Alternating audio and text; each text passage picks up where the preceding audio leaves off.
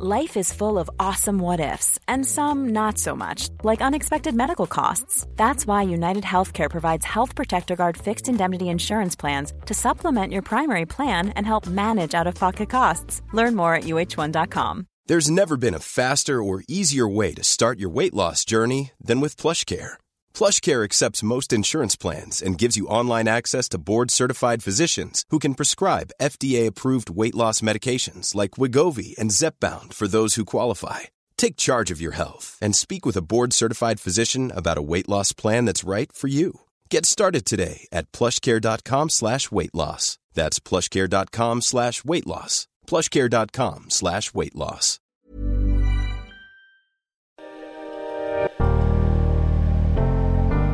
Hello, I'm John Brown, Chairman of Beyond Net Zero, and this is Net Zero and Beyond. In this series, we look at how the world can get to net zero and the pioneers hoping to make it happen. Each episode looks at a different part of society and a different solution. Today, transportation, and more specifically, motor vehicles. Transportation accounts for more than 15% of global greenhouse gas emissions, with the vast majority coming from trucks and cars consuming gasoline and diesel. It wasn't always destined to be this way. At the turn of the 20th century, around 60% of automobiles in America were electric, with the rest powered by gasoline or steam. The first car to drive more than 60 miles per hour was electric, but internal combustion engines came to be associated with heroic masculinity. As a result, many men refused to purchase electric cars, which became associated with weakness.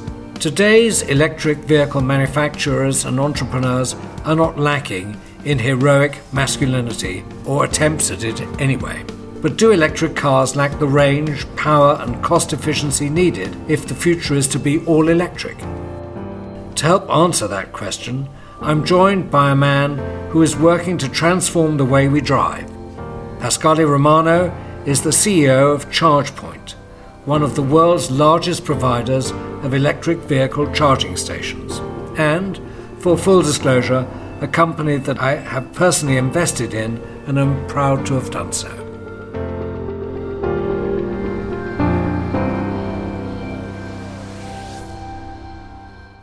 Good afternoon or good morning, whatever it is. Yeah, same to you. Well, you're in. So actually, I'm in London. No, I'm in London. I'm actually in London. I'm going to Glasgow later. We've been talking about electric vehicles for quite a long time, and so there used to be a big worry about range anxiety. Do you think that is a concern now, or is it going away slowly? What do you think? The consumer is equating range of a petrol tank with range of a battery, forgetting that the frequency of refueling something that isn't available in your home or place of business where your car is most of the time, it's 96% parked. And the overwhelming majority of the 96% is wherever you park it where you're sleeping and wherever you park it where you're working, which in COVID, that's one and the same place in many cases. And so what's happening is that immediate, oh, wait a minute, my battery range is almost as rangeful as my petrol tank, but I reload it all the time. So I actually have more range per unit day than I had when I was driving a petrol car, because as it got closer to the little yellow light coming on, I had a non-discretionary chore I had to do. So because automobiles don't move that much, 96% they stay there. So electricity may be available everywhere, but there's different types of electricity, is there not? Yes. You can make it from clean sources, which we're all hoping we transition to, or you can make it from traditional fossil fuels and everything in between. And the reason that I think that is an important but secondary argument with respect to electric vehicles is the generation plant at large in the world is highly concentrated in relation to the consumption device, the vehicle. I think the generation plant could, with the right political will, change faster than completely changing over the fleet, because the fleet of vehicles is dependent on personal finances, and governments can't subsidize to a sufficient level the no one's going to pay me to basically throw out my gasoline car and get an electric vehicle. Now, I happen to not own a gasoline car, but no one's going to pay everyone out there to go do that, or create enough financial incentive for everyone to go do that fast enough. I actually think in the developed world, with the right will, we could actually get to much cleaner generation much faster than we can change out every last car. I think it's a fine balance. It seems to me that, mandates which are going to come in, which say that no new automobiles will be gasoline or diesel powered, that they will be electric vehicles, may create a faster rate of change than actually getting the last bits of fossil fuel out of the power generation business. So it depends on mandates or markets, but it sounds to me like it's the better thing to do is to start changing the fleet and then figuring out what to do with the electricity.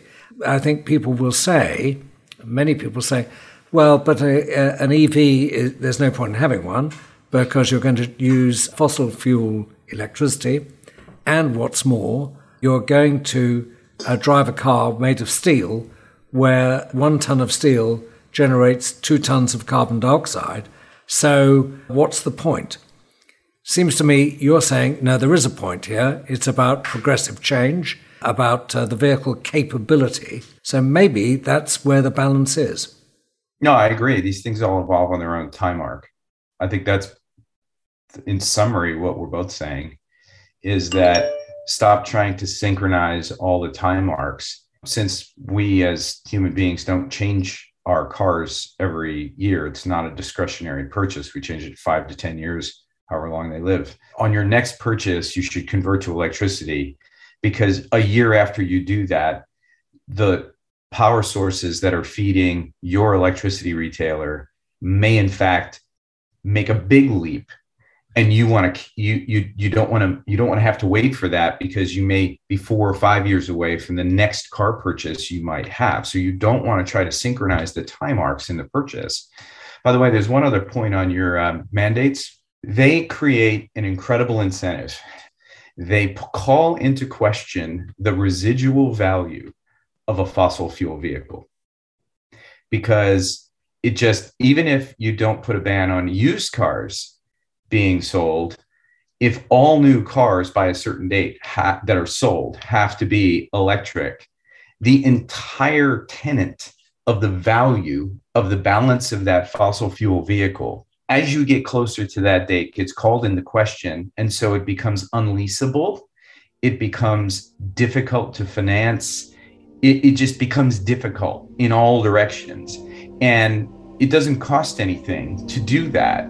I think every government should put a ban out there, even if the ban on fossil fuel vehicles was not close in. Let's say the ban was 2040. I still applaud it, because you start having an effect on the residual value in the 2030s. At a distance starts to have an effect when you're pretty far away from that ban date for that reason.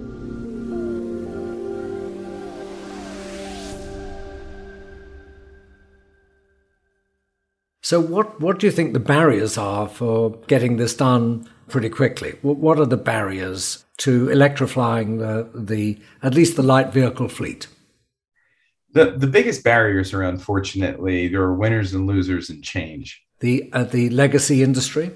Yeah, I think the legacy industry has to manage a very challenging transition. The oil and gas industry has a challenge in that if they were to make every ounce of energy that propelled an electric vehicle, the ultimate business is not nearly as big as the one that they came from. So in terms of leveraging their legacy and their past, it is a bigger challenge because the replacement industry is not as big financially at a macroeconomic level. And I think that's one of the bigger challenges out there, is the energy industry shrinks as a whole. If you add electricity and fossil fuel together as the energy industry, in the transition to becoming all electric. That has to be right, because ground-based liquid fuels, gasoline and diesel, represent a big proportion of the barrel of crude oil. And if that market goes away, it's quite unclear what you do with the rest. Right. And so this is a big problem. And do you think actually gas stations are the right places to put charging points? No. Is that really the right thing to do? Well, I mean, look, we need them for when we're going. This is the problem with electricity being pervasively distributed. We need them for when we're going on a long trip. So the ones that are positioned geographically to service primarily that market. But an interesting issue, and this is something that I predicted for a long time, gas station anxiety is going to quickly replace range anxiety. And gas station anxiety, as you get up the curve, is you're a legacy gasoline or diesel car driver. And suddenly you have to go out of your way to find the gas station because you can't fuel at home, unlike the electric vehicle driver that can fuel around town, fuel at work, fuel at home because it's pervasively distributed. So it becomes a specialty product available only in certain locations, probably at a very significant price increase, I would guess. Exactly. And then we get into all the social issues around that, which are very challenging because that will likely affect lower income individuals much more so than higher income individuals, which have the discretion to move their mode of transportation over electricity earlier because they have more discretionary income. They can move their budgets around. People will eke out the life of a gasoline or diesel automobile for as long as they possibly can, and that will become more and more difficult to operate.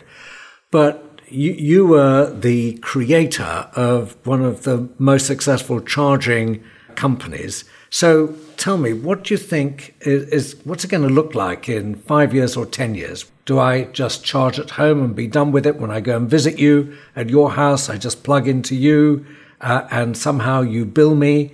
What is the situation? What's going to happen? I don't expect, Pasquale, for you to give me electricity for free, especially it could be very expensive in those days. I actually want to reinforce that that's very likely. And here's why. I think a lot of people are going to give you electricity for free. I think so. There's a very interesting economic, discontinuity here when you move to electricity, which changes the business engagement model for the good of the consumer, but it's very disruptive.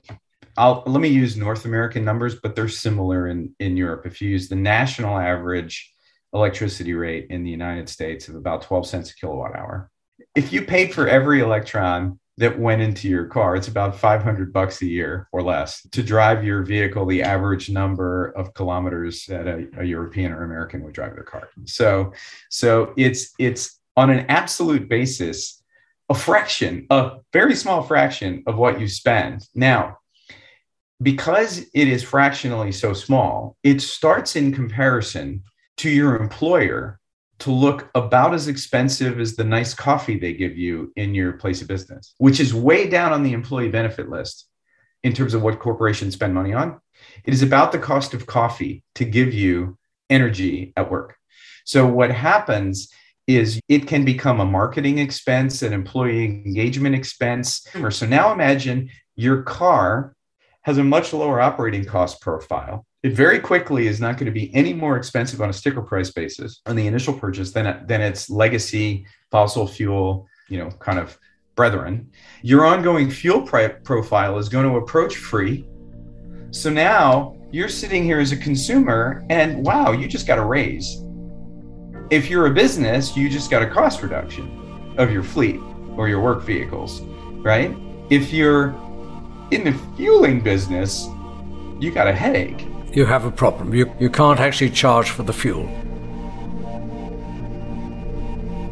It seems to me that what is happening here with electric vehicles is most definitely a long-term positive impact on the generation of greenhouse gases. It's a leading indicator. Solve the automobile or car problem, the light transportation problem, get people to replace fossil fuels in that, then the generation of electricity will almost certainly follow that. It will happen. It happens in big chunks, and so change can take place in a discontinuous way. It's good for the consumer mostly because it looks as if electricity is a smaller portion of everything in terms of cost, can be bundled, can be given away, it's a benefit, and it says to people, I'm going to save some money here. We do have to be careful that it's not regressive, that people who can't afford a new vehicle will be stranded with fossil fuel vehicles with nowhere to fill up with gasoline or diesel. So we have to think about that, and there are always solutions to that, one way or another. Pasquale Romano, thank you so much for talking to us. Thank you very much. Thank you, John. Take care.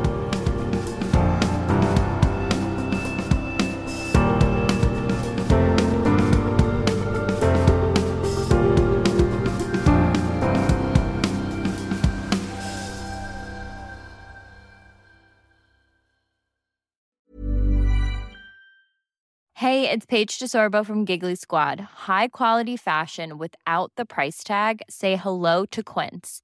I'm snagging high-end essentials like cozy cashmere sweaters, sleek leather jackets, fine jewelry, and so much more. With Quince being 50 to 80% less than similar brands. And they partner with factories that prioritize safe, ethical, and responsible manufacturing. I love that. Luxury quality within reach. Go to quince.com/style to get free shipping and 365-day returns on your next order.